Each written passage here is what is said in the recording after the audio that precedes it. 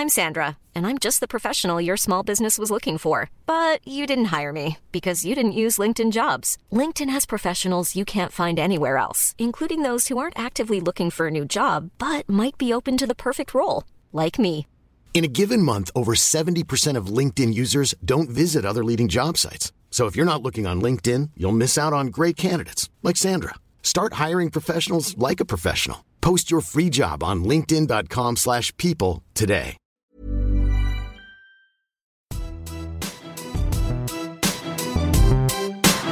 A grain of rice is going to tip the scale. Just remember that, lad. There's a small bit of a needle there. Now, come on, Mayo, you've got to get Andy Moran into the game. Our mission was to show that we're no longer the whipping boys of Munster.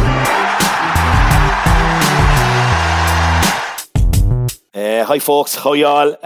Hard to believe we're at the 24th day of June. You know, a lot of people, I think, have found that the year has really been slow with lockdown and everything else. But for me, I just individually, I find it incredible that we're nearly into July. You know, it's just gone so quickly in my mind. Maybe that's the age I'm at. You're welcome to this week's Irish Examiner hurling podcast. We're back to hurling as well. We've dabbled in a bit of horse racing and a bit of Gaelic football, even with the bomber listing. That's allowed, I suppose. But delighted to be joined today, be my old pal, sparring partner and everything else. Burr's finest, Offaly's finest, Dahi Regan. Dahi, how the hell are you? Dalo, privileged to join with you. Yeah, absolutely thrilled to be here. Good man. Live and healthy, thanks be to God. Yeah, and like on that, you're obviously in the office there. I mean, listeners won't see us because it's an audio piece, but we can see each other. But you're back at EJ Solutions and you're flat to the mat, I'd say, are you? Yeah, we shut down, like everybody else. Friday night, the 27th of March, came as an absolute massive shock, and I will never forget it. I was sitting down watching news. I was flicking through the phone, and I could see in the RTE app that there was our Taoiseach was given a live conference expected in the next 10 minutes. So we tuned in. My partner's a nurse. We tuned in to see what it was. We had been having an absolutely savage year, a huge year to date, ahead of budget, everything going fine, meeting all the protocols and keeping people safe as best we could. And it was an absolute bombshell to find out what landed for us and for everybody else, I guess. So we spent all day Saturday on the phone with my management team, and we had to ring 42 people basically to say our facility wouldn't open on Monday. We didn't feel there was anything in the roadmap at that particular time that warranted our business opening. So it was a difficult weekend. So basically what happened was we were contacted then by our biggest customer, who advised us, I guess, we were contractually obliged to meet the requirements that they had. So we opened the following week. It was 2 on the admin side, and a few came into the production side, and we were exporters. So we had a couple of clients in Scandinavia and Germany that were deemed as essentials in the battle against COVID-19. So we picked up from that, and it's just incrementally got busier and busier. And thankfully, with the return on the 18th of May, of the CIF and contractors, that's just accelerated us we have 2 manufacturing facilities here in Burrs. So thanks be to God, it's been very, very good. But like everybody else in our industry and associated industries, we expect kind of a busy Q3, but we just really don't know what to expect for Q4 and going on, because house bills are going to be down 50%, and so there's going to be collateral damage. We all know that. So we can't look too far into the future. We just got to deal with what we have now. But keeping our people safe and healthy is an absolutely number one priority. And to date, we've done that. And Dahi, just to expand a tiny bit on it now, what do you do exactly? You make kind of metal protective equipment for various industries. Would that be right, would it? No, that'd be totally wrong, Dale. You've done no background on us whatsoever. I thought I did. I actually thought I did. No, I won't go too deep in it, because I'm sure listeners aren't really interested in nano covers. Stick to the fucking hurling, Dale. And I'm limited on that as well. It was a good stab, to be honest with you. But metal protection, it sounds like form of contraception or something. But no, we were formerly Kavanagh Foundry here in Borough. We were the last pouring iron foundry in Ireland. And we were acquired in 1999-2000 by a private family, fifth generation, Malpass family out of the States, who are foundry people. So what we are is we're manufacturers of access covers and frames. So in Borough, we have two facilities. We are the European manufacturing hub for composite covers and frames. And we also have a specialized bespoke fabrication facility as well. So we our core business is ductile covers and frames, and these are manufactured in our foundry in France. So it's a busy industry, yeah, thanks be to God. So I hope that gives you some background as to what we're doing. Yeah, after telling me all that, I feel I wasn't far off the mark there. Way off the mark. Get away with it. No, all people out there that want any of that stuff that he mentioned there, that he's available. I have his number anyway, lads. You can get it through the Irish Examiner there. We'll pass it on for you, like, you know, if it do you any good. Anyway, look, how did you find a few weeks of doing nothing and not able to play a game of golf and anything like that? I know with good weather. Yeah, well, actually, you obviously weren't listening at the start, Dale. I was only I was working from home. Yeah, not as long. I know. And we were back, but like it was very, very busy from the point of view of putting structures in place. Oh, yeah. Our core, what drives us, and our priority is about people, welfare, etc. So we were putting in place the in our facilities everything that allowed us bring incrementally more and more people back, and with that comes a responsibility because people's welfare and health. All of a sudden, it's always been there with us from a health and safety point of view, and we put a huge value on quality, safety, and environment. But I suppose from my perspective, I felt more of a responsibility because now it was really about people's health, and been really responsible for that. And I wanted us, along with my colleagues here, to make sure we could do that. And thankfully, we've done it. So that brought a pressure, I have to say, when you have that added responsibility. But the golf I absolutely missed, because you're leaving here, you're going home. It's pretty stressful. My partner's a nurse. She's coming home and she's looking and dealing with, she's in the belly of the beast in there, like so many of our guards, nurses, etc. So that was pretty stressful. And not having an outlet, Dalo, was you became accustomed to it. So what you don't have after a period of time, you don't miss. But I remember the first day Golf Open, myself, Mike Dignan, and a friend of ours went out. And it's the strangest thing in life where you walk around the golf course. I'd be a fierce man during the summer for going out at 5 a.m. in the morning and playing 9 holes. And I've learned over the last number of years as I get older to put a value on my health more, on nature and the beauty that surrounds us. And people might find that a bit strange and funny, but I guess as you get older, you do have different values. And I remember walking down the first and second fairways with Mike and our pal that day, and genuinely just looking around at the beauty. It was a lovely day, the beauty of the course, and been thankful that we were healthy enough to enjoy it, healthy physically and healthy mentally as well, because God knows enough people were suffering in every other way. So my partner's not exactly happy because, as she says, you're golfing 2 nights a week and twice at the weekends, and I am. And you could argue it's a bit selfish, but it's such a release for me, Anthony. It's such a release. And I golf with Joe Dooley, Johnny Dooley, Dignan. There's a core of 9 of us. And we're on a WhatsApp group, and we record all our scores, and it's brilliant banter on the day. But like I say, for us, having that outlet, there's a hell of a lot of people that don't have an outlet, and I live with that. So I'm way more cognizant now of I suppose, what goes on in life and health and that. Yeah, I hadn't played golf in nearly 2 years, and I have to say this will be my 4th Wednesday evening in a row with Fergie Dewey and the local parish priest here, Peter Loughlin, who's a great hurling man, and Jesus, I've loved it actually. Even though the golf has been absolute shite compared to yourself and Dignan, like I'd say, it has been just chronic. Michael Dignan is playing a level of golf at the moment that's quite extraordinary. His last 4 rounds were 41, 43, 45 and 47 points, playing off 12. For a poor hurler now. Yeah, but he was. Did you not think he was always a good striker left and right? No, you know what? I watched the '89 semi-final there the other day when he was inside full forward. You know what?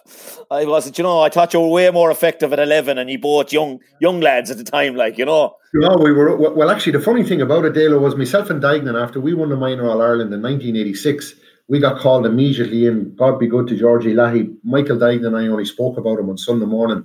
He brought us into the Offaly senior setup in 86, and that was like a couple of weeks after the Minor All-Ireland, 3 or 4 weeks afterwards. And they played Kilkenny down in Nolan Park, and Dignan and I were selected as subs. It was a huge thing. Offaly, a lot of big names there from winning the All-Ireland in 85, etc. And Pádraig Horan, who was and always will be my idol in Offaly hurling, just a wonderful man, had retired and was now a selector, and he was just, he didn't suffer fools gladly. But we were subs and we were in the dressing room, and I was looking at the team sheets, and I couldn't take my eyes off Ger Henderson, centre back, because I was centre forward through the college's success we'd had, and through the minors and under 21. I always played centre forward, and it was old style centre forward. It was puck it down in the big lad, and he flakes timber, and he breaks it, and he kicks it on, and he moves it on. And I kept looking at Ger Henderson's name, God, wow, because he was an idol of mine. He was such a great man. So Frank Houlihan was left corner back, and he was captain. He was an army guy. He was a serious bit of kit. But he was Kilkenny. Kilkenny left. Oh yeah, Frank trained us in the club one year actually. Yeah, he's serious man. In Limerick now. Yeah. He's a member of Napier actually in Limerick City now. Is he really? Yeah, but he came out and trained us for a year. Yeah, we were beating the semi-final by Bearfield, but we were probably past our best by the time Frank got us. But a good guy, real good guy. He was left corner back. He was captain of Kilkenny in '86. Galway caught him in an All-Ireland semi-final with playing the two-man full forward line, and Cunningham was a withdrawn, and Kilkenny, Houlihan and Paddy Prender were the two corners. They just couldn't live with the innovation of Galway at the time, which is another day conversation. But in the dressing room, 5 minutes before we went out, there was 17,000 in Nolan Park. Horan came over and said Declan Fogarty was caught in traffic, wasn't going to make it. You're starting right corner forward.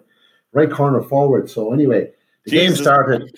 We were 12 minutes in, I think 12 or 13 minutes, and Kilkenny were 5 points and no score up. And a ball came in, and I picked it, turned and put it over the bar. And I thought, what a start. And after about 20 minutes, Pádraig Horan came into me and he said, Ger Henderson is going to town. I want you to go out and give him loads of it. So for the rest of the game, I went out and Ger Henderson. And you know the way kind of back then, you heard back then as well, Dalo, I was conscious of him not catching me looking at him, because he used to wear these saucer kind of helmets. And it was like a thing you'd cycle to school with, like. Holy Jesus. So anyway, every puck out, I swear to God, I was trying to just flake as hard as I could and show him that I was a man. And he just jumped up and he caught it and he'd bull up the field. And I threw a ball up at one stage to hit him. He didn't block me down. He swung and he hit it up the field 50 yards. But I wasn't afraid of him, and I did what I could, and he cleaned me. But I always remember Pádraig Horan coming to me in the dressing room after, and he said to me, you gave him loads of it. And that was enough for me, because I didn't. I tried hard and I wasn't afraid of him. So I showed Horan that I'd come of age from the point of view, had a long way to go with filling out and being a hurler. But I suppose I showed him that whatever else I lacked, I'd like to think I would have had a bit of courage anyway at that stage. But he's always been an idol of mine, Ger Henderson. And I've Mark Keady, I've Mark Shawnee, Tony Lord of Mercy on him, Pat O'Neill, Jim Cashman, at a time when centre-backs were icons. Yeah. And I marked Shawnee many times. I remember you venturing in around our area every time. I'm sure you do. Do you remember the conversations we used to have, Dale? Yeah. Well, I remember, and I'll take you on, before we go back to our conversations, you didn't hang around for the 87 championship then, yourself and Mr. Dignan. You hit for Boston, the two of you. We did, yeah. It was really strange. We recounted, and Mike recounts it, of course. Mike recounts it, his version of it in his book. But the naivety is extraordinary. My son has emigrated to New Zealand to play rugby, and I look at the professionalism of him compared to us back then. And Mike would have been very goal-driven back then. I just wanted to hurl, to be honest with you. And I didn't do a lot academically kind of thing. I didn't go to college. I didn't go to any... I did a FOSS course for a small period of time. So Mike was very driven as to what he wanted. He was over to play. He was over to work hard. He was over to make money. And he was going to help fund himself through college. when he came back. My idea was to go over and just go to America and play hurling and have great crack and wild times. And I did all that. Did you even see each other over there? We're in the same apartment, but Mike worked every day, and I spent half my time just working out of his kitty. Because I'd work for 2 days and I'd do other stuff for the other 3. But it was a work. But they're life experiences. I mean, they're life experiences, and Mike and I have different personalities, and we're great pals, and I have so much respect for him. He's gone through a lot in his life, but he's a great man, and I love his self-confidence. Mike has amazing self-confidence, and I mean that in the best possible way. And we're great pals, and to this day we are. But what I love about him, he's a great value on people. He's a great value on health. He's a great value on life. Stuff that wouldn't have been to the core of our conversations. But like we were so young and so naive back then, and I in particular certainly was. Yeah, and I was very much a homebird. I mean, if Mike's life had to have remained in Boston because there was no college, and he had to go on and make his life there, he'd have done it very successfully, and he'd have ended up starting business and that.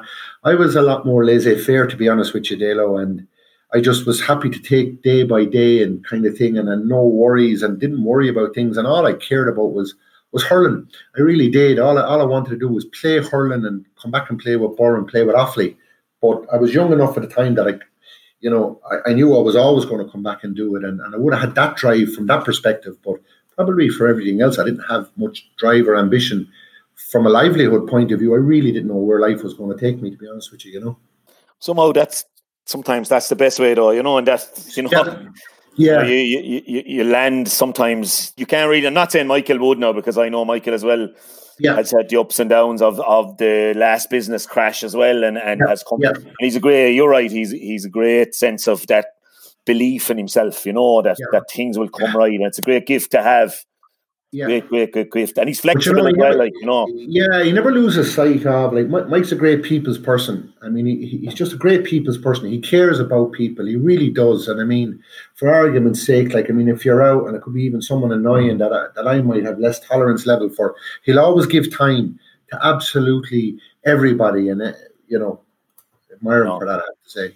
No, that's not easy. Yeah. I go back to one of our first, one of our later conversations on the field. That he, in February 1998, this guy that I knew well as an intercounty hurler comes on as a sub in an All-Ireland club semi-final.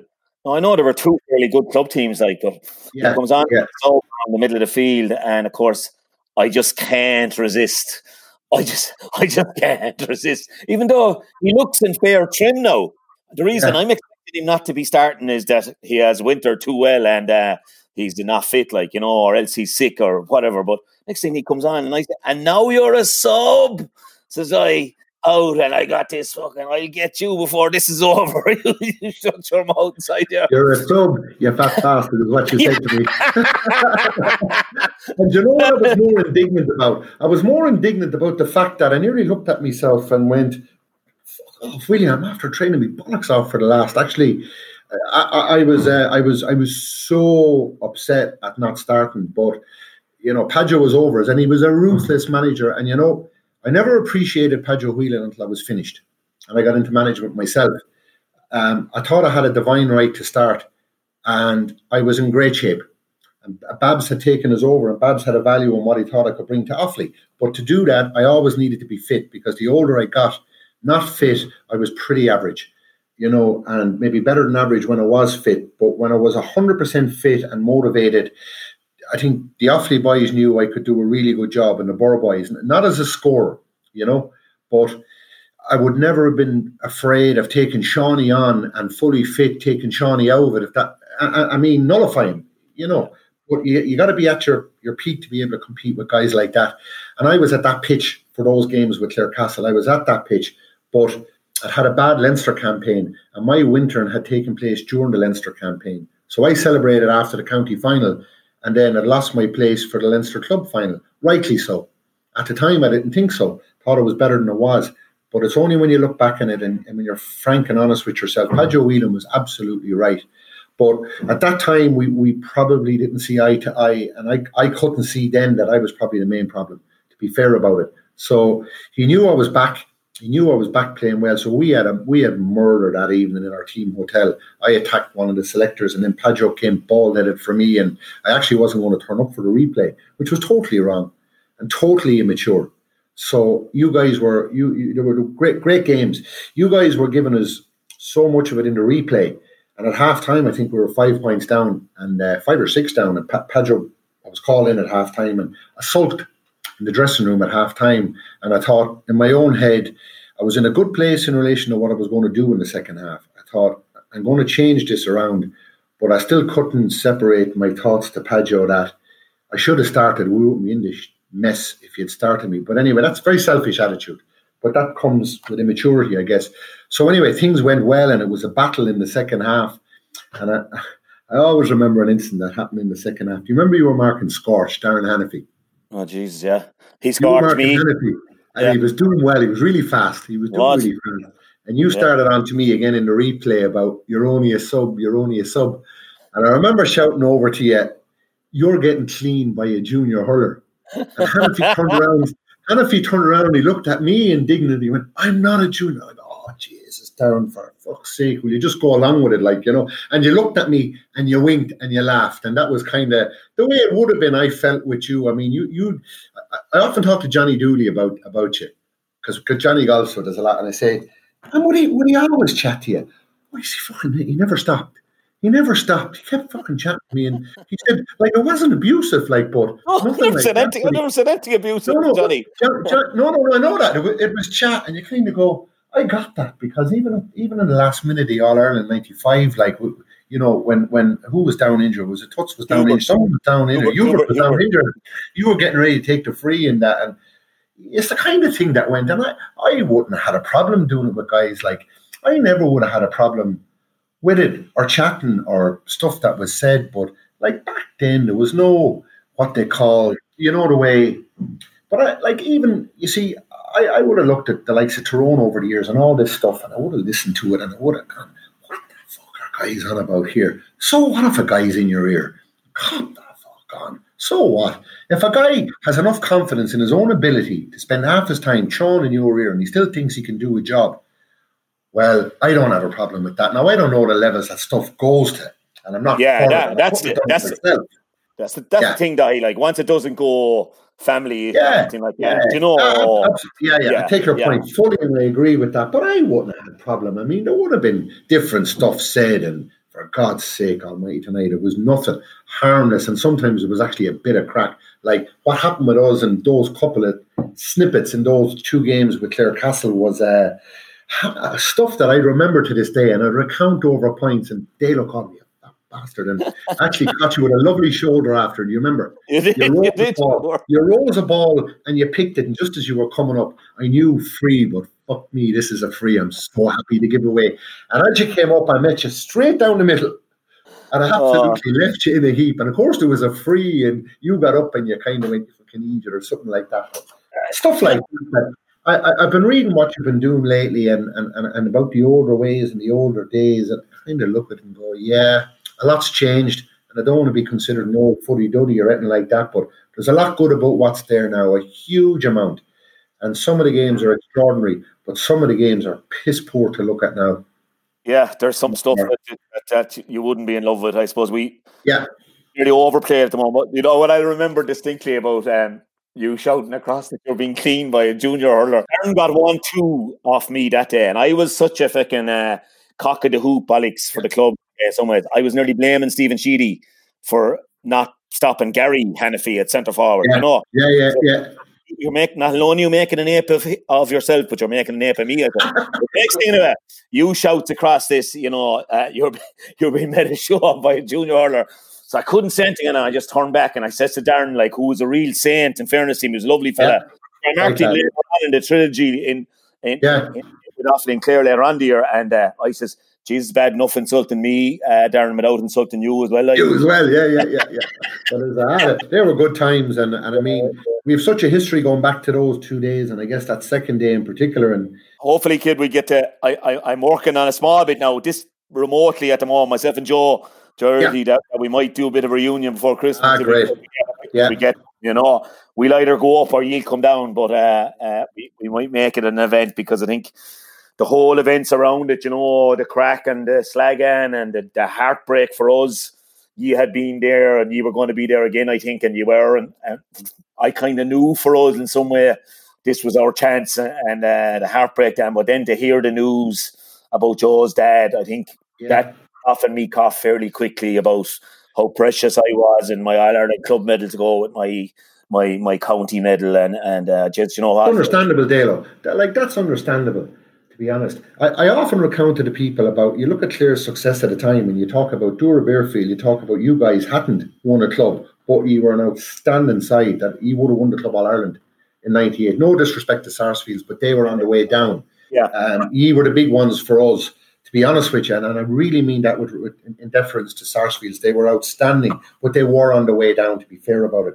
But you look at you guys, you look at Dura Bearfield, you look at Wolf Tones, you look at 6 Mile Bridge, and you're kind of saying, wow, in that period of time, what must that Clare Championship have been like? So if you take effectively the top 4 players, just as an exercise, out of each of those clubs, is it any wonder why Clare were where they were at?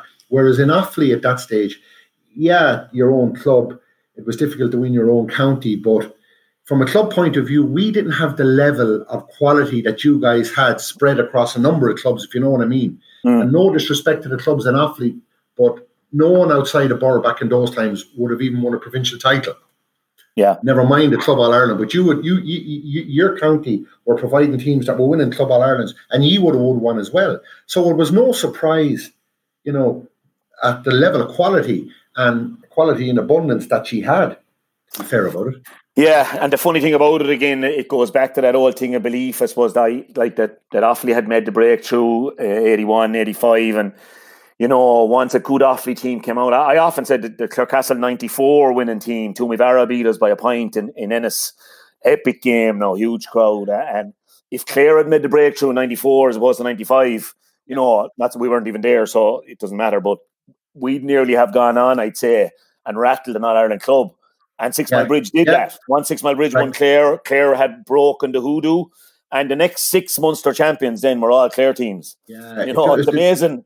How it mirrors parallels with the club and the county. Yeah, the teams weren't any much better or worse before that. But the absolute belief and confidence that fellas going there and going to Croke Park and winning, made to the different teams. And then, as you said, there was 3 or 4 more clubs like Kilmaley, Roe Guinness, even Scariff and O'Callaghan's Mills that could beat you on a given day in Clare as well, It was serious. It was harder to get out of Clare, we often said, than win Munster, So. No, I think that goes for, I think most top club sides will say the same thing, to get out of your own county. I mean, we would have gone on and beaten the likes of Glenmore, Shamrocks, Buffers Alley, Aller to Bala, and sometimes we would have had more difficulty against teams in our own county that wouldn't have had the quality of them, but the likes of Lusma and Coolderry weren't what they were, but Rhinus, Clarine had the 3 Dooleys up front, and they had Mick Coughlin, and they still would have Eugene Coughlin, and maybe in a few positions,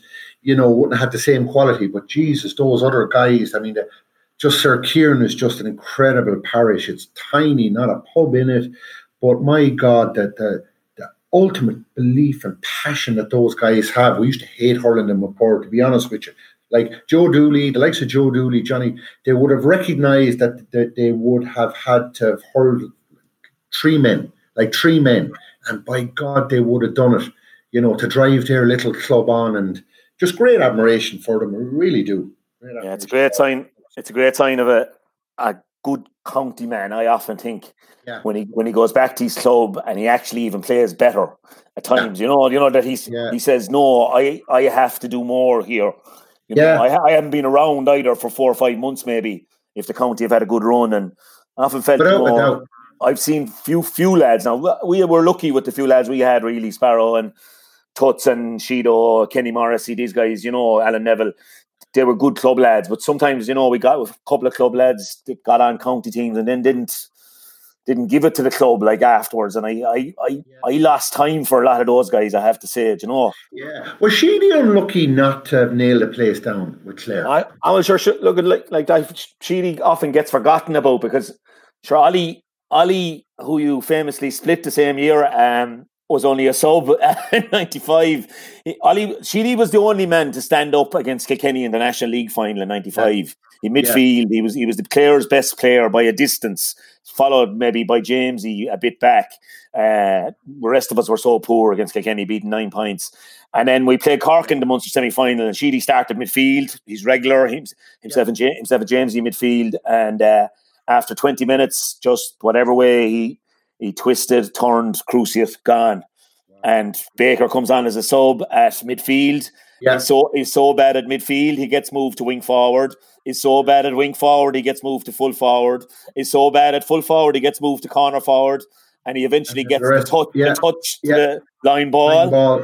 And then he stands up in a Munster final and he baits Limerick fellas all around him, like gets in under Houlihan's puss and just decides, I'm going to be the bear here today. And the rest is history. Do you know, and poor old Cheeto he did that for the rest of the club. And I thought Sheedy was a great bit of stuff. Yeah, and he went to Australia then for about 8 months, and then he came back. And really in one of the things I'd criticise Loughnane for was he that time, you remember, you had to pick 24. He came back and he hurled brilliant stuff for us in the club in 97 on to 98. And he trained on then with Clare. They brought him back into the panel. And we played Kilkenny about 2 weeks before we played Cork in 98. And like Sheedy went down and gave Kenneth Brennan a torrid match at centre forward. And he was kind of being used as a centre forward at that stage. You play him anywhere, really, like, you know, like yourself in lots of ways. You know, he was a tough. He was a real warrior, like, you know, and anyway. So coming home, for some reason I was with Shawnee and Jamesy. I wasn't with the Clarecastle lads, and I said, will he start Cheeto, lads, or will he hold him, like, you know, would there be 70 minutes in him, like? And Johnny said, Jesus, after tonight he'll nearly have to start him. And then on the Tuesday night we went in training, and this is the 24. I like to be 32 there, as you know yourself. And then and with Loughnane's way, like, it was good luck. I won't see Thursday night, or I won't see Friday night for the couple of pucks. If we win, I'll see on next Tuesday night if you want to come back. Really? Yeah. And he named the 24 anyway, and no S. Sheedy on the 24. And S. Sheedy went straight to Peter Considine's, which was the nearest bar at the time, I'd say. And decided, I don't give one shite if they beat Cork or not, I'm not coming back. And in actual fact, Stephen Sheedy later on in the year, I think against Offaly, might have been a mighty man to have, you know. Because I thought he was a great bit of stuff. He was. Sheedy was a top class player. Wow, he was, as well as being a great character now, you know.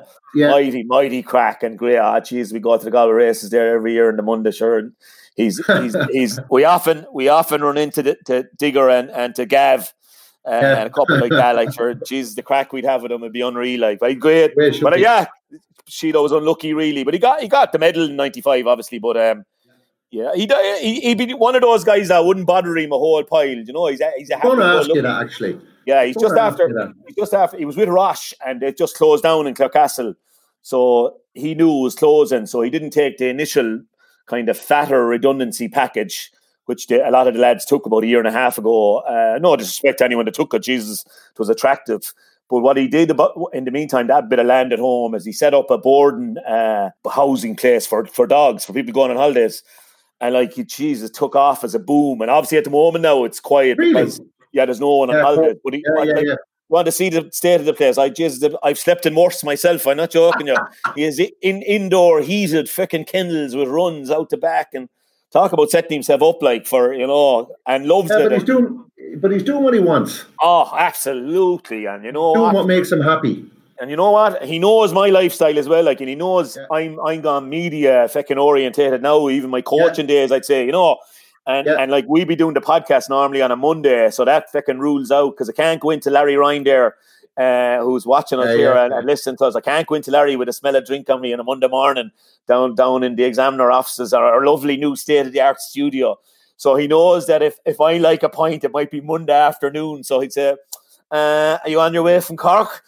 You can get a text. Enough said, like, I'd see what way the land is lying at home. I'd say, might adjourn somewhere, all right, for a few hours. Oh, that's a kind of friend you kind of like checking in with on a Monday evening, you know. Whenever I'd fly a kite with Dyden, and I'd normally get a text back to say, "What's on your mind?" Usually that's it. one text from me, one text back from him, and usually that's it. Yeah.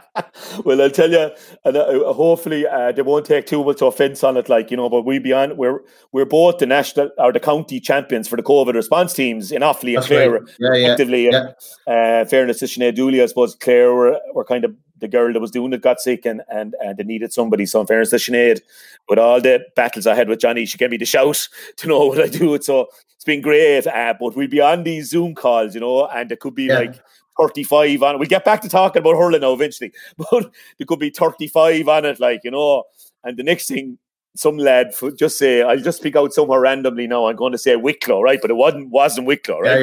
Yeah. Some lad or some girl, I'm going to say as well, just to make it more random again, could come on talking about some idea. Now this guy or girl could have to talk every week. And the next thing, your phone could go bleep, bleep. And you know the way these massive Zoom calls with about 40 people on them, and you can only see a small bit of a face, right? Next thing, your phone go bleep, bleep. Jesus, here's your man from Wicklow on about the tea and biscuits again outside the houses. And the next thing, you know the way he can put on this smile without smiling, the smirk, as I call it, like, and I have to put my screen to blank to get this bit of laughing and mute my microphone rapid, like, you know. He's gifted. He's been telling me that it's the way people have come together on the back of this in the different localities and different kind of team leaders in the different towns and villages.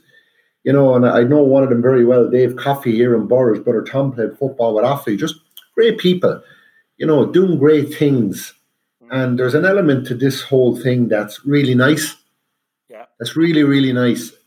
You know, my mum's 82 and I go up to her every day because she's only up the road and, you know, talking in the window to her and nice little chats. And she's deaf as a door, like, you know, and she'd ask you a question, you're answering, and you might elaborate a small bit and she's off on a different tangent. And so I just look at her and go, I've never seen you as happy. I've never seen you as well. And people ringing to see how you are. And there's a goodness that comes out of a lot of strife. And you see people and the goodness that's in people. And there's a lot of goodness has come out of this as well. And I hate to look at the negativity that comes out of it because I've really tried to detach myself from social media over the last period of time because it's just turned into a forum that's changed from what it was at the start. Except you are prone to saying West Ham are not coming out to play at all. Well, I'm trying to stick to the sport, and a guy sent me a message. Just to tip you off, Larry's a gooner, a big gooner. Oh, really? At that. Really? Yeah. The Examiner is an epidemic of gooners. Yeah, I read all that before, but no, it's just it's funny the way people use different situations to vent and how they vent and the way they vent. And it's quite extraordinary to group watch and people watch and look at situations and how people kind of align themselves with different groupings in the way. I'm just fascinated by a lot of it, Dalo. I really, really am. Yeah. I'm trying to take the goodness out of it. You've been known to vent occasionally now, back over the years on Twitter. And there's no doubt about it. And you know what? Sometimes I regret. Sometimes I regret, to be honest with you. Some of the stuff I've put up, and I'd be really, really reactionary. And I've always been that way in my life, I guess. And I'd react to a lot of things, and I tend not to think. And I remember a number of years ago in the IMI doing a psychological test up there with a group of people, and it was, not to bore you to tears, but just it's kind of people close to you have an understanding of your psychology. Like, I mean, there was 30 of us in a class psychologically tested, and at the end of it, it was someone they used for the likes of Microsoft and Google and that. But anyway, the 30 that was in it, I was the only one that wasn't in a particular, you know, sphere. I was known as what was outside the vector. So I went to the guy that performed the whole thing, and I basically asked him, was there something wrong with me? And he just said, listen, he said, you know, it was a questionnaire that took 45 minutes. He said, how long did you actually take over every question? You know, A, B, C, D answers. And I went, well, I read the question, I looked at the answers, and that was it. And he said, correct, you did. He says, everybody else looked at it and read the answers and read the 4 answers and thought about what their answer was. You looked at what you thought was the most logical, and you were convinced 100% it was the answer. So I didn't fall into a particular category of your personality type is this. And it was fairly strange to try and deal with that afterwards. You looked at yourself and thought, is there something wrong with me? You know? But actually, it's just a tendency maybe not to think and to react immediately instead of taking time to think about things.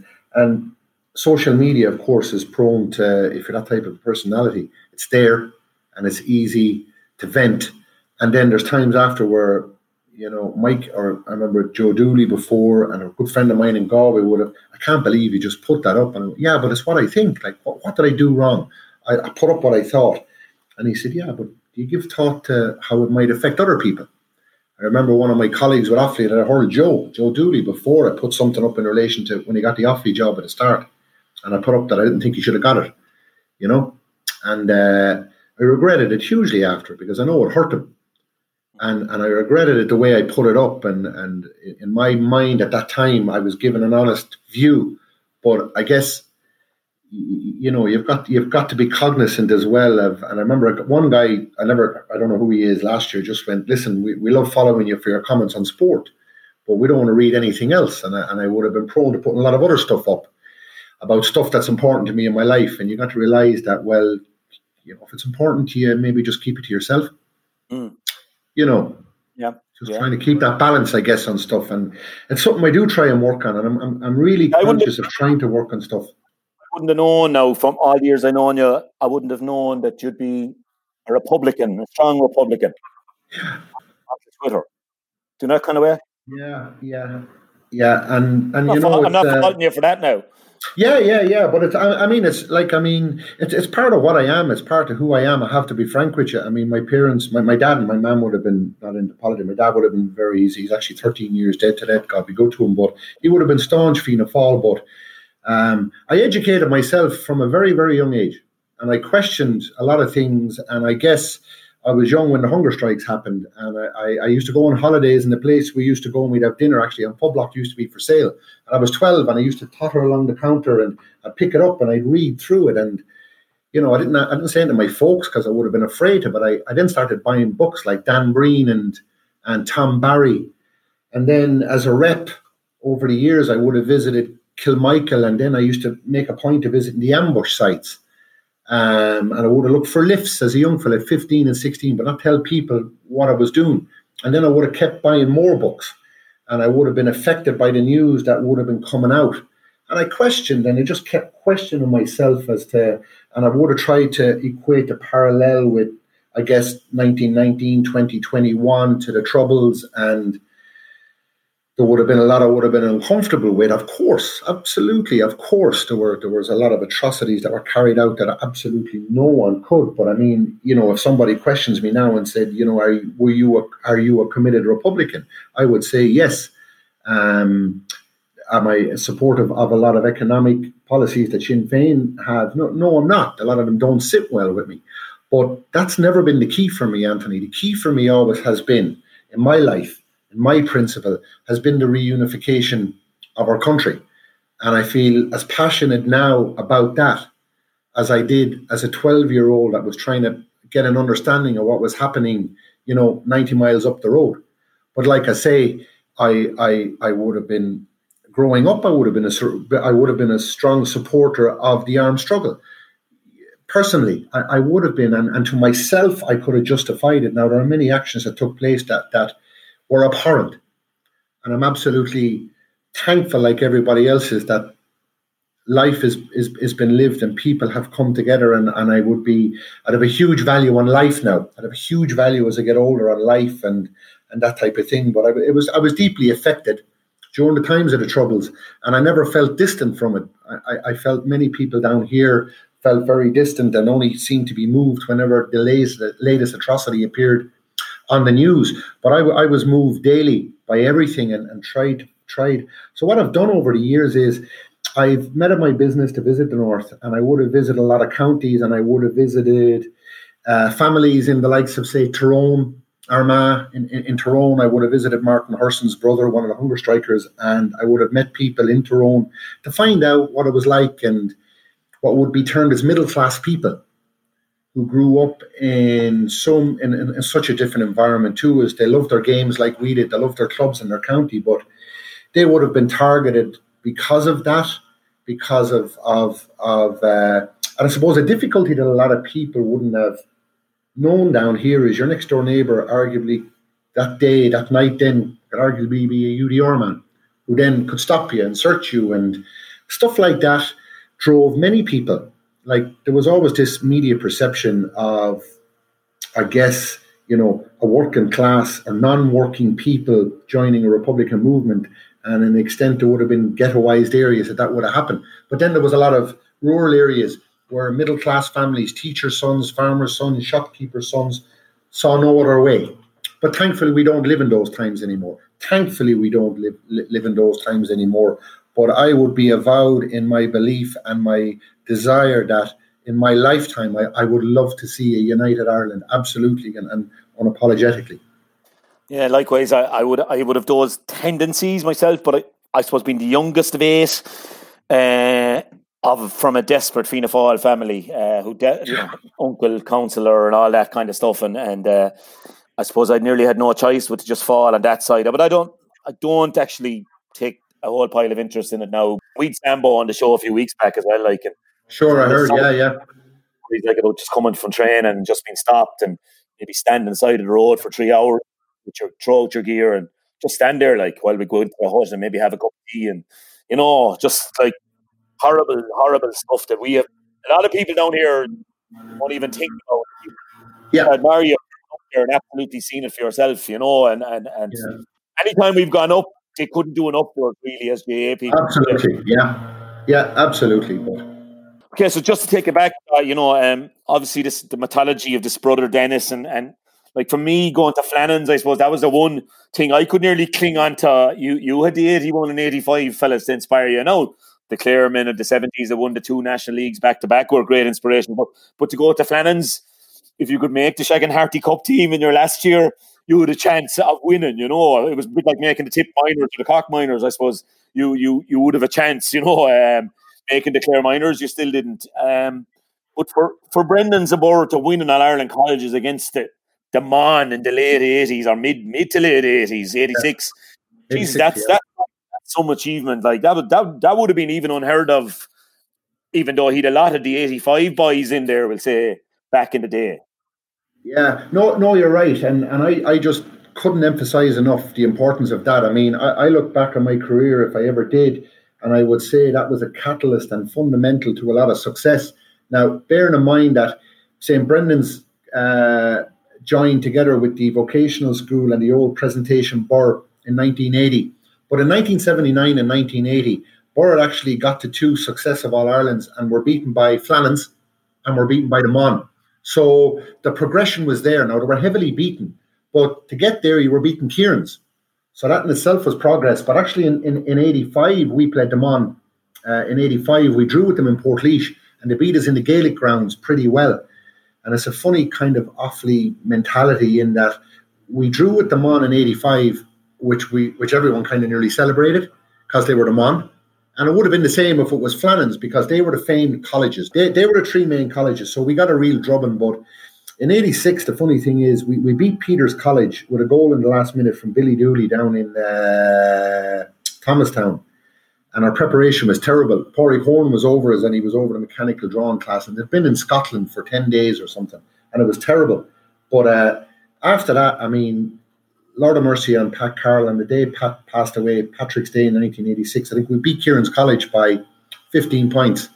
We beat Garbally, including Michael Dignan, by 15 or 18 points in a semi-final, and we beat them on by 12 points in the final.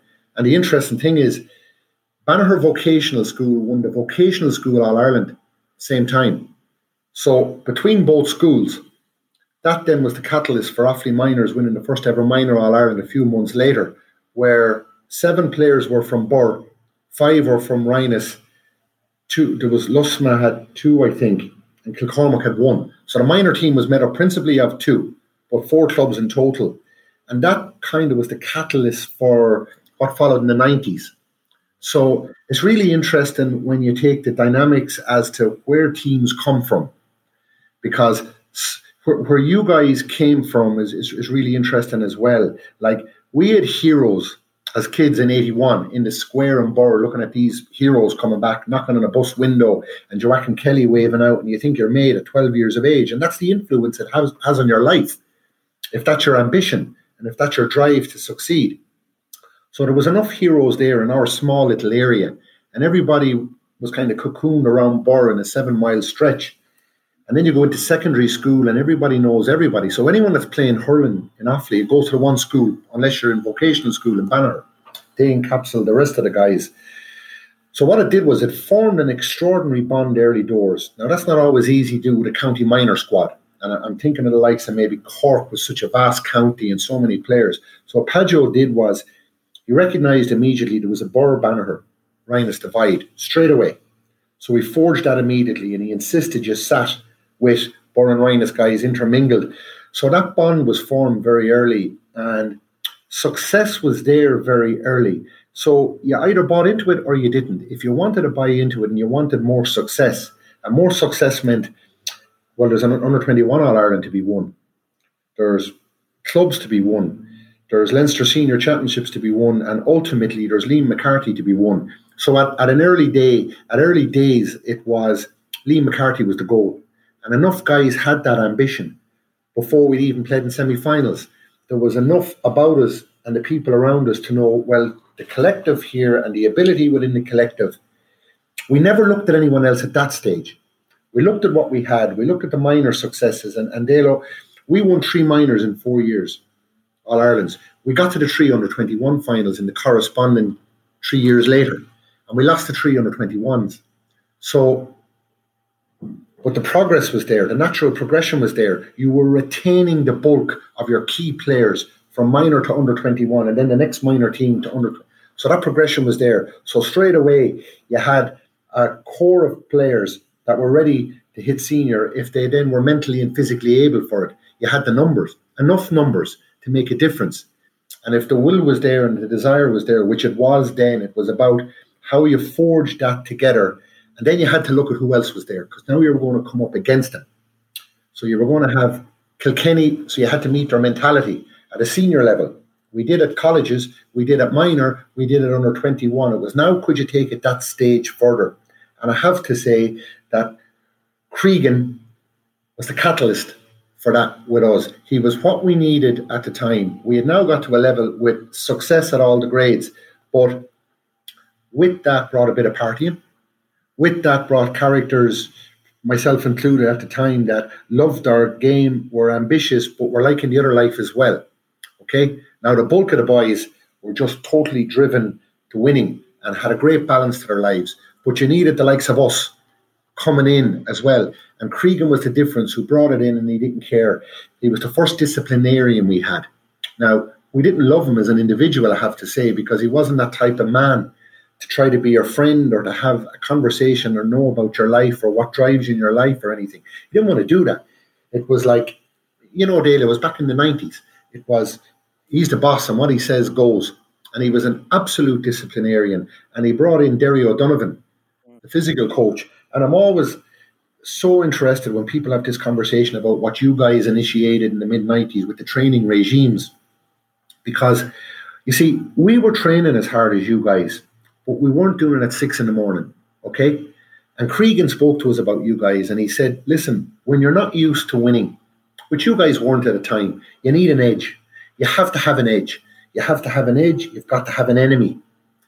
And when you guys are being driven at that time in the morning, when everyone else is in their bed, it's an edge. Okay, it's a rudimentary type of one when you look at the scientific approach now, but it still carries a place. I don't care. It still carries a place. So you guys had an edge. We had an edge because we were basically a poor relation for 90 years of the association, and we were whipping boys in Leinster. So our edge was against Wexford and Kilkenny, and we had it, and we knew how to utilise it against them. And no matter what we did against Kilkenny, we always put ourselves as underdogs, even when the papers met as favourites.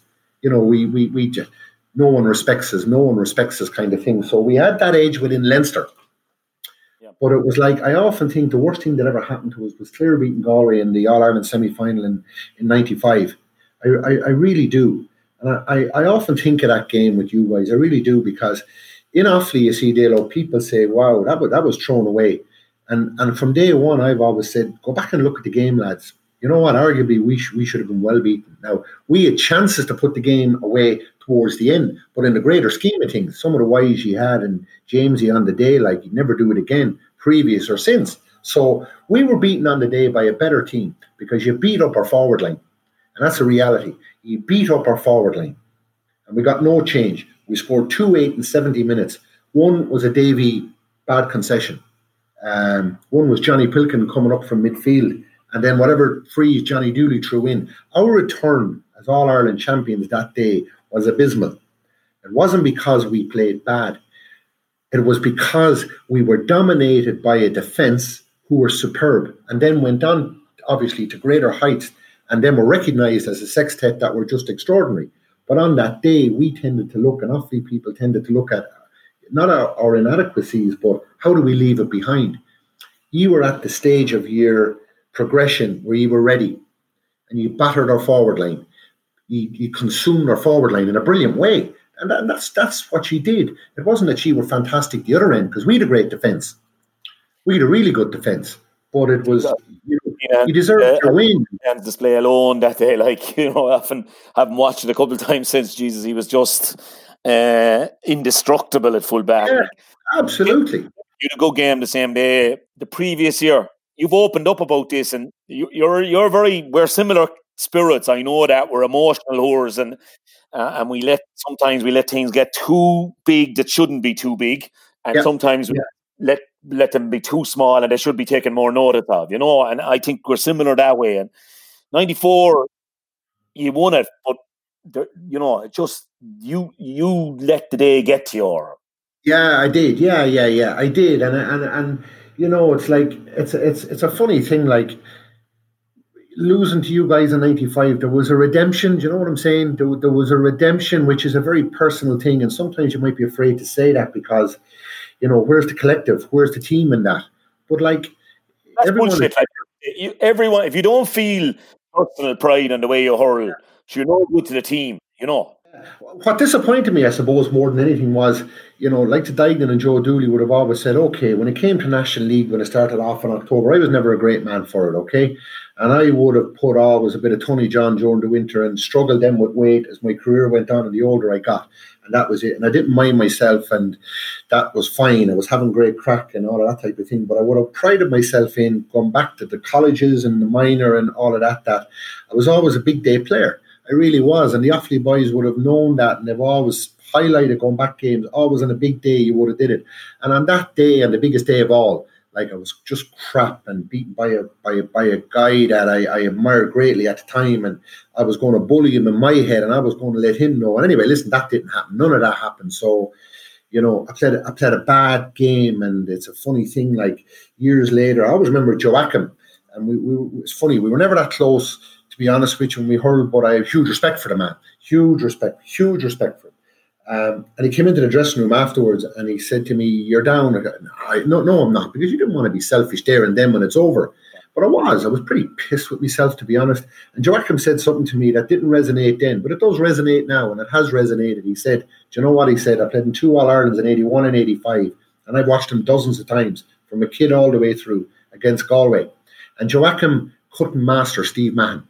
He couldn't master Mahon. He just couldn't master Steve Mahon. And that was it. But the way it was at the time, Joachim Kelly would never be taken off because, it was something that would, the rest of the team would have been like, fuck it, a drop shift. Joachim goes. So Joachim played on. But he said to me, no one remembers now how he played in those games. He does, but no one else does. So, it's the balance between your own head kind of thing. And 2 years ago, my daughter, who's just a Camogue fanatic, but she was going up with her mom up to her own place in Donegal, and she rang me, and on the morning they were leaving, my son had been with Ulster at the time, and they'd been in the house watching, and they replayed the 94 All-Ireland final. And I was over where I live now on the outskirts of Tullamore, and my daughter rang me on the way to Donegal and she said, "Dad, myself and Jack watched the 94 All-Ireland. We'd never watched that game in its entirety." And I was on the other end of the phone going, yeah, isn't it great? She was 15 and she went, "Yeah, Dad, you were a shite." It's like 2 years ago, Dale, and I was kind of like, oh, God almighty tonight, But anyway, listen, it's like anything else. You get over them. It's funny. We lost the under-21 to Tip in 89 in front of 30,000 people in in Portlaoise. And I would say it took me years to get over it. And I managed an under-21 team, and Mike was my selector 2 years ago, up where I'm at now. And we played Borough in the final. And my missus now just couldn't get her head around this, cannot get her head around it. I was in the depths of, and I want to be just politically correct about this, about where my head was afterwards, but we lost it in a classic. And it's one of the lowest points. Like, I mean, you talk about your sporting life and your life. I felt, to me personally, and I can only just describe me, I would have considered it one of the lowest points in my life, losing that game. And to try and explain to other people what it does to you, because you see your own personality is your own. But it did that to me for about 3 months. To no sleep, waking at 2 or 3 o'clock in the morning, not being able to sleep. Stuff like that just got in, and then consciously trying to... Drinking to blot it out as well, Linda. That's what I found. Like, fellas, you said to me, Jesus, you only for the hurling, you'd have a big problem with drink and stuff like that. They'd say to me, you know. And I said, Jesus, you've no idea what this is cutting me inside, like how deep this is cutting me, you know. Yeah. Final in 93 went off to... Now, it was fun at the time, but of course, you know, and I know, coming down after fun is no fun. Like, and for a finish, you don't even like the taste of the bloody thing, and you're sick in your stomach. But like, it just to blot out the pain for a little bit. And that's how deeply it cut me, them losses and that kind of thing. You know, county final, Jesus Christ, I'd be in the depths. I mean, you had your own, you're over celebrating 98. When how I got back to get on the team to eventually lose and bloody well won an All-Star meant me going on a neutron diet for 2 months. Look, man, and lost 2.5 stone to get back somehow. Lucky, because I took that defeat so bad. As I said to you, I took nearly Joe's father dying and going up to the wake, and that shook me out of it some bit. But it's a funny thing you're hitting on there, and it's something to be fair about it that, you know, I would have struggled with. You know, I absolutely would have struggled with it, and I would have struggled with alcohol throughout my career. And Babs Keaton was a man who was very helpful to me, you know, and I know people in Offaly, in the way he left, well, I couldn't speak anything but highly of him, because it's something he would have recognised. And it was after Clarecastle, and it was after winning that All-Ireland. I mean, I was in the best shape of my life in 98 after we'd won that All-Ireland, because I'd gone on the neutron. I wanted to show Padjo, and we'd won it, and we'd won the Club All-Ireland, and I celebrated. And Michael Bond came in. Michael Bond did everything he could to get me on board. Players did everything they could, but I actually couldn't stop. I actually couldn't stop celebrating. When that trilogy was there, I had Offaly selectors on, will you be back for the second Clare game and that? But I was so far gone at that stage, and the level of fitness I was so far gone in my head at that stage, I couldn't get back, that I actually contacted Bond and the management team when they got to the final to know could I even carry the hurls. And it was no, rightly so. So I was in the stand for the All-Ireland in 98, and I set a meeting the following day at Mayo, I remember it. So when I left the ground after Offaly won, I'd waited and met all the players, and I was down the tunnel with them. But I had lost out because I had overindulged earlier in the year, and I hadn't come off it. And I lost out in an All-Ireland. And I made my mind up that day when Offaly won, I made my mind up that this is the type of thing that can destroy you. Because when you're at the level that we were at then, and it's your whole life, I knew what I'd lost out on. I'd lost out on an All-Ireland, and I had no one to blame. I couldn't turn to anyone. I didn't have one individual, nor did I ever attempt to. So what I did was I made a decision there and then. I have to park this now, or it'll eat me up for the rest of my life, and I could do irreparable damage to myself. And I did. And I buried it. And sometimes my brother would say, you know, is it always beneath the surface? Which I said, absolutely no. I took full responsibility for my actions. And I lost out in an All-Ireland because of it. But that was my responsibility. And I would have struggled with it in my life. And, you know, I took on a new role here a couple of years ago in work as a sales and marketing manager, and I knew what was coming. Months into it, I knew what was coming. The stresses and the pressures that I felt, I would have struggled very difficult. And what I did then was I couldn't wait for Friday night to come. I really couldn't. It was Friday night, and it was like, Jesus, in the space of 20 minutes, half an hour, 2 or 3 pints back, and I had no problems. And I was with the lads, and then it was like Sunday evening, I was dreading it. This is me. Everyone is different. And then maybe crept into a Wednesday to get me through, and then like I'd honestly go as far as saying my partner in many respects has helped me be the man that I always wanted to be. Like, I think I'm a decent man, but I have flaws. But she's helped me to be a happier man and live a better life. But I gave up drink then, actually, for 8 months. Back then, about 3 years ago, and I was so happy. And I revisited it when I could have a bit of balance on it. So I'm well policed, to be honest with you, Dalo. My missus polices me big time. And I love a few beers and I love the crack. But I'm well policed. I'm dropped in and I'm collected, and that's it. Because, if you give me an inch, I'll take it. It's as simple as that. And I'd love to get away with the Burr lads. And we were hoping no more than you guys to celebrate, the 25th anniversary of our first Club All Ireland. And of course, you guys. And I hope you get to do it because you deserve it. And it's such a great day for you guys. Not the day, but for you guys coming together and what that means to you collectively. But it's always something that I'm really, really in a comfortable place with it now, to be honest with you. I'm really in a comfortable place. I love me a few beers now, but I don't turn to it because of any issues that might be there in my life. I chat and I talk things through, and I treat it properly. I still enjoy the crack in that, but I don't turn to it for solace, Yeah.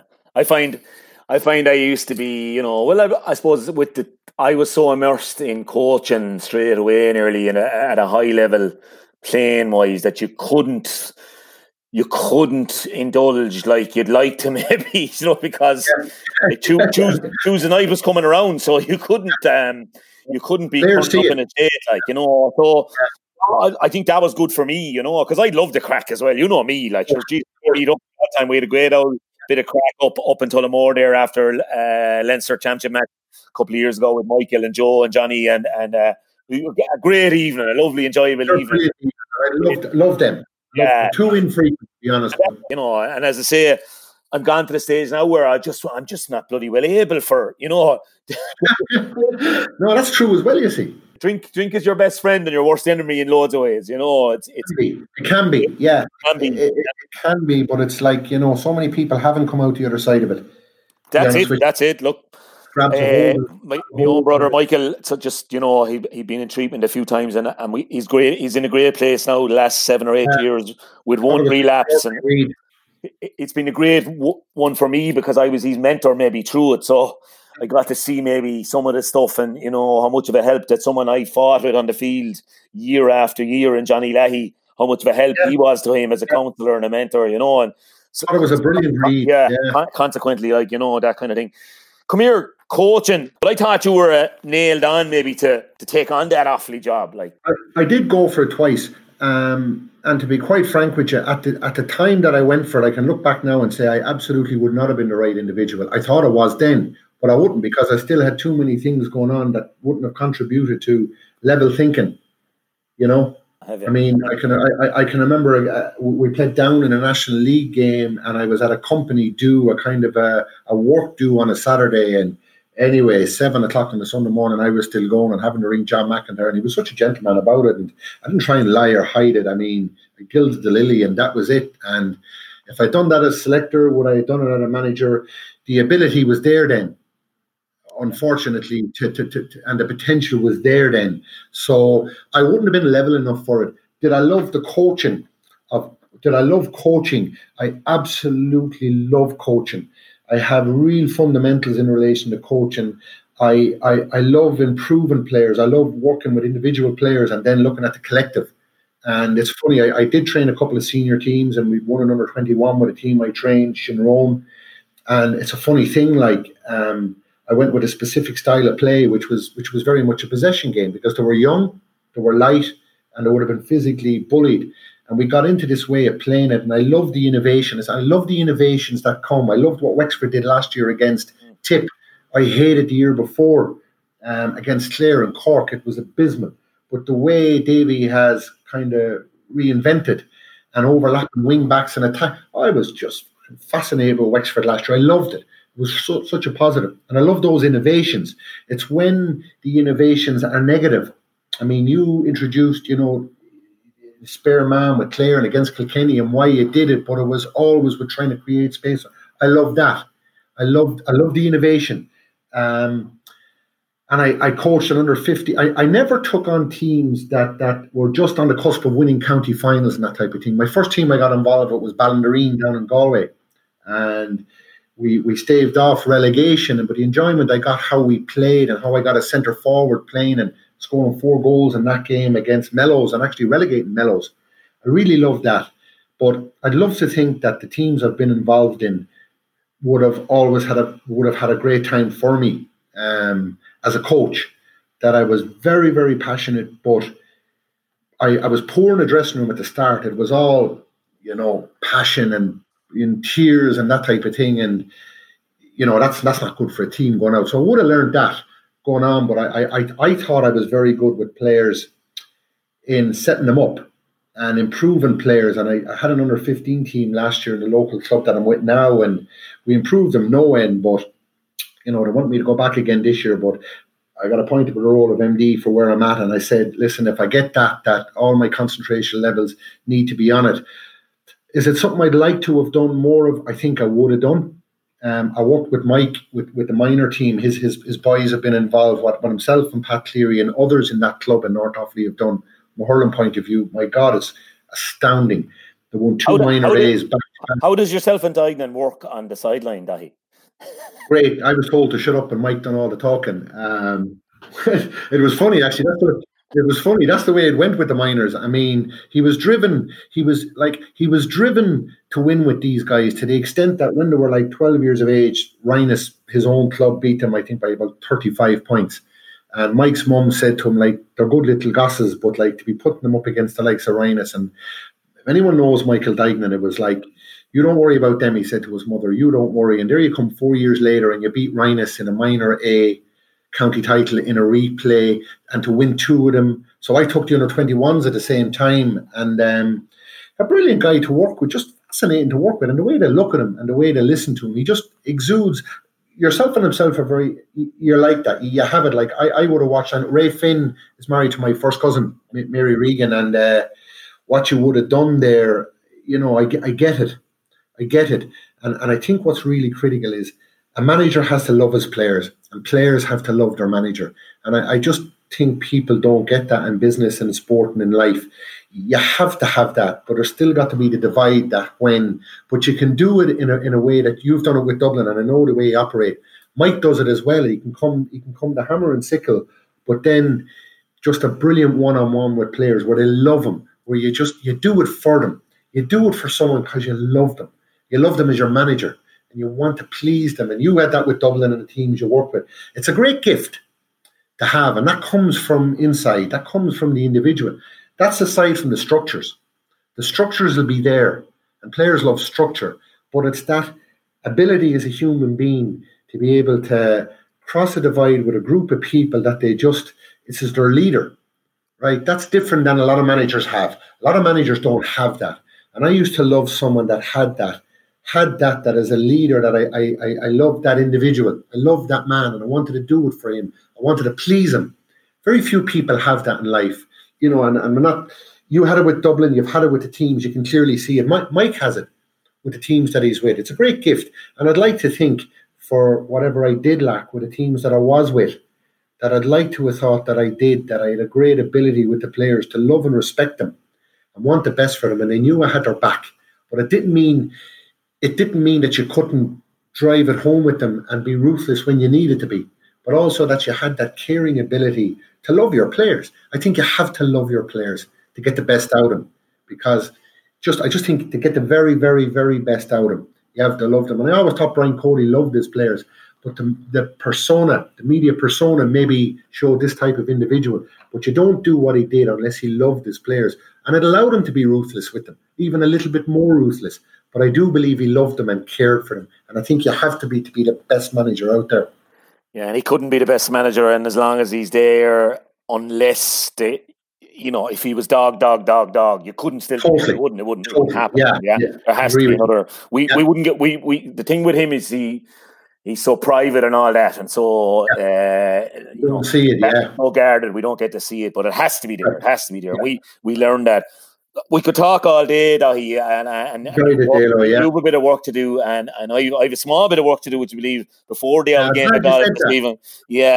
but I have to touch on, there's no doubt yourself, Jack and Ellen, and now Dale very close, and I have to ask you about Jack and the rugby, and I followed it through first of all, I wouldn't have even known what Jack was. Jack, a hurler, a rugby player. I knew he was there, but what he was, and then I recognised he was an Irish under-20 international, gone to Ulster, and then he came back to Leinster. Did he? No, he started with Leinster, and he was making good stuff with Leinster, and he was with Leinster Academy, and they went to France, and he picked up an injury there. That set him back a bit. He lost his starting place with the Irish 20s, but he then went to Ulster, and he picked up a really bad back injury. Missed his second year. He had a operation in Ulster Rugby were absolutely fantastic to him. To have him on a table within 2 days of a diagnosis, they were superb. And talk about caring for players, because this year he was let go. When we thought he was going to be given a development, they let him go and said they didn't think he was quite strong enough. They were very professional in the way they dealt with him. Could not say anything but good about him. And I would have had really, really direct chats with him, as in, maybe you're coming up a little bit short. Maybe it's not for you. Maybe you're not a professional rugby player. You're a good player, but you know what? Maybe you're lacking where you need to be to get to where. We would have had frank discussions about it. But what I admire about him is, he came up from playing borough rugby, as Peter Dooley, and that has been. So there was no schoolboys. So Peter Dooley has been an absolute exception in this town. So Jack probably is his limitations, but his work rate and his belief and dedication to it. But at that level, they all have that. So I'm just looking at what I'm looking at. So he's in New Zealand at the moment. He's looking for a contract down there. So he's back playing basically club rugby. So he had his first game last weekend, and he's 23 years of age now. So, I don't talk to him on a daily basis. My late father was married with two boys at that stage, my two older brothers. And I said that to him. So you got to find your own way in life.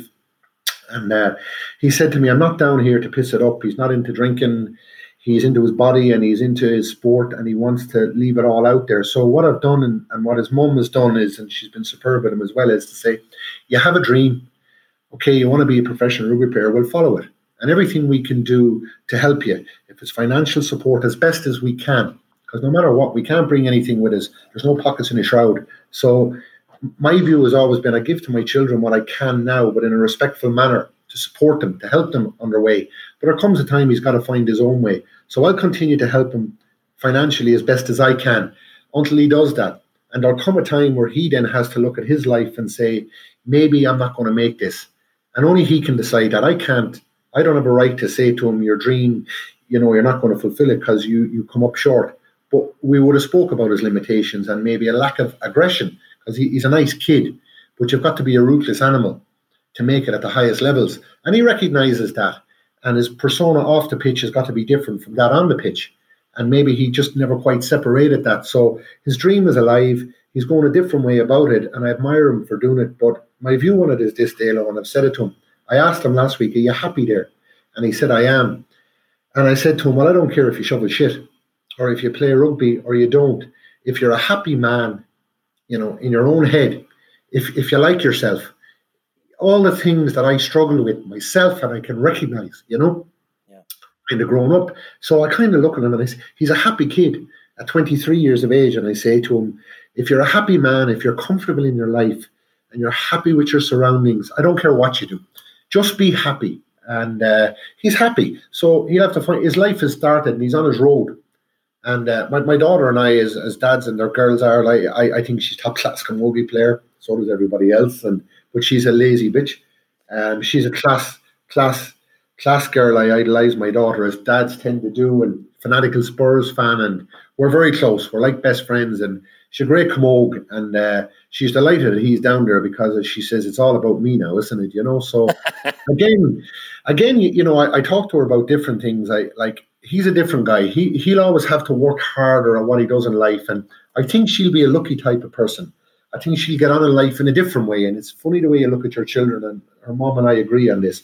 She'll get on in a different way in life, but get on she will.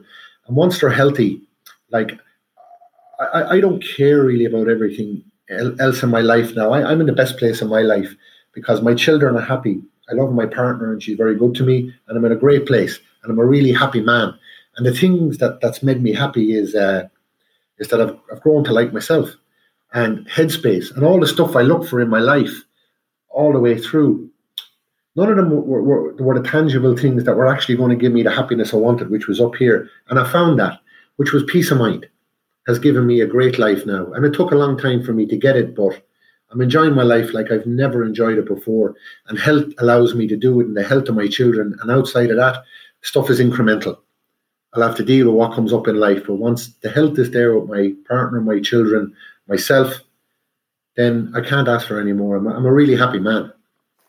Yeah, it sounds like, Dahi, that Jack and Ellen are in 23. And what age is Ellen? 17? Ellen was, she's 18 on the 1st of September. Oh, yeah. I've won around that go as well. And they sound like the 52-year-old Dahi Regan now, actually. They're in a good place already, I think. And you sound, my friend, as if you're in an element of zen at the moment that I'd love to get to. I'm trying my best always. I don't think you can be far away from it. It's a state of mind, and I look at Gizzy as well, and I've often spoken back. Gizzy's not even on the mainland, man. He's off West Kerry. He's it's like Dignan and I talk. I had this chat out walking with Edel last night, and we talked about who your best friends are in life and what friendship is about, and this type of conversation and what you can share and all the stuff you go through. I made a lot of bad decisions in my life, and I've done bad things. I've done stupid things. And I made bad decisions, and I hurt people along the way and that kind of thing. Not mortally, but enough that would have caused people pain in their lives and stuff that you regret, but you can't live in the past with it. It's stuff I'm not proud of. But I've penanced myself on a lot of things I've done, and the people that I've hurt, I've made a point of penancing myself with them to allow me to live, a good life now and not look back in the past. And I don't look back in the past at all now. I really, really don't look back in the past, and that's where it's at for me, Dalo. That's where it's at for me. Well, mate, it's been an absolute privilege for myself and Larry to talk to you this morning, to listen to you, to get your emotional, you're complex at times, but you're such a fascinating character for me. I even have begun to enjoy your analysis. While I was a manager, I didn't always enjoy it, but I've begun to enjoy that as well. where you were around 2010, anti-sweeper, anti-always, anti-everything. Yeah. Now even you like the way Davy Fitz is setting up teams. I tell you, that's a fair turnaround, Dahi Regan.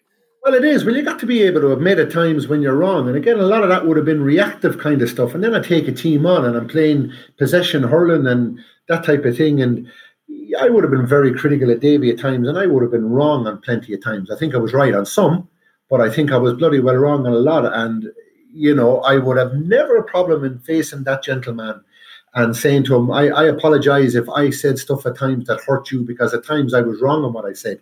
There was times I felt I was absolutely right in the way teams were set up, and that's our prerogative. Never apologise for that. But when you say stuff and you realise later that actually can be hurtful, well, then that's wrong.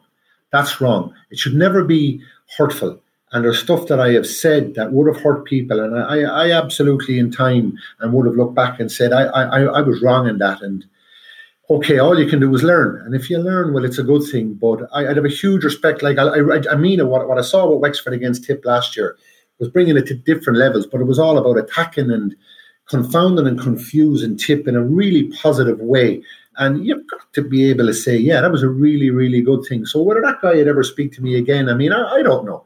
But I would have no problem in saying I admire the way you're trying to move things on. And absolutely, you've got to know, because you know yourself individually when you've said stuff that you can convince yourself. We can all convince ourselves we're right about stuff, but that's putting a kind of a cloak on and living in your own cocoon world. And I'm a lot more liberated now, and I can look and say I'm happy with the stuff I'm happy with and the principles I have and the way I live my life. But I was bloody well wrong on a lot of things that I do regret, but I've moved on from them, and I hope to God I've learned from them. And shame on me if I haven't, and I keep repeating them. And you know what? Maybe at a time in the future, I'll say stupid things and I'll do stupid things again, but I won't beat myself up about it anymore. Simple as that.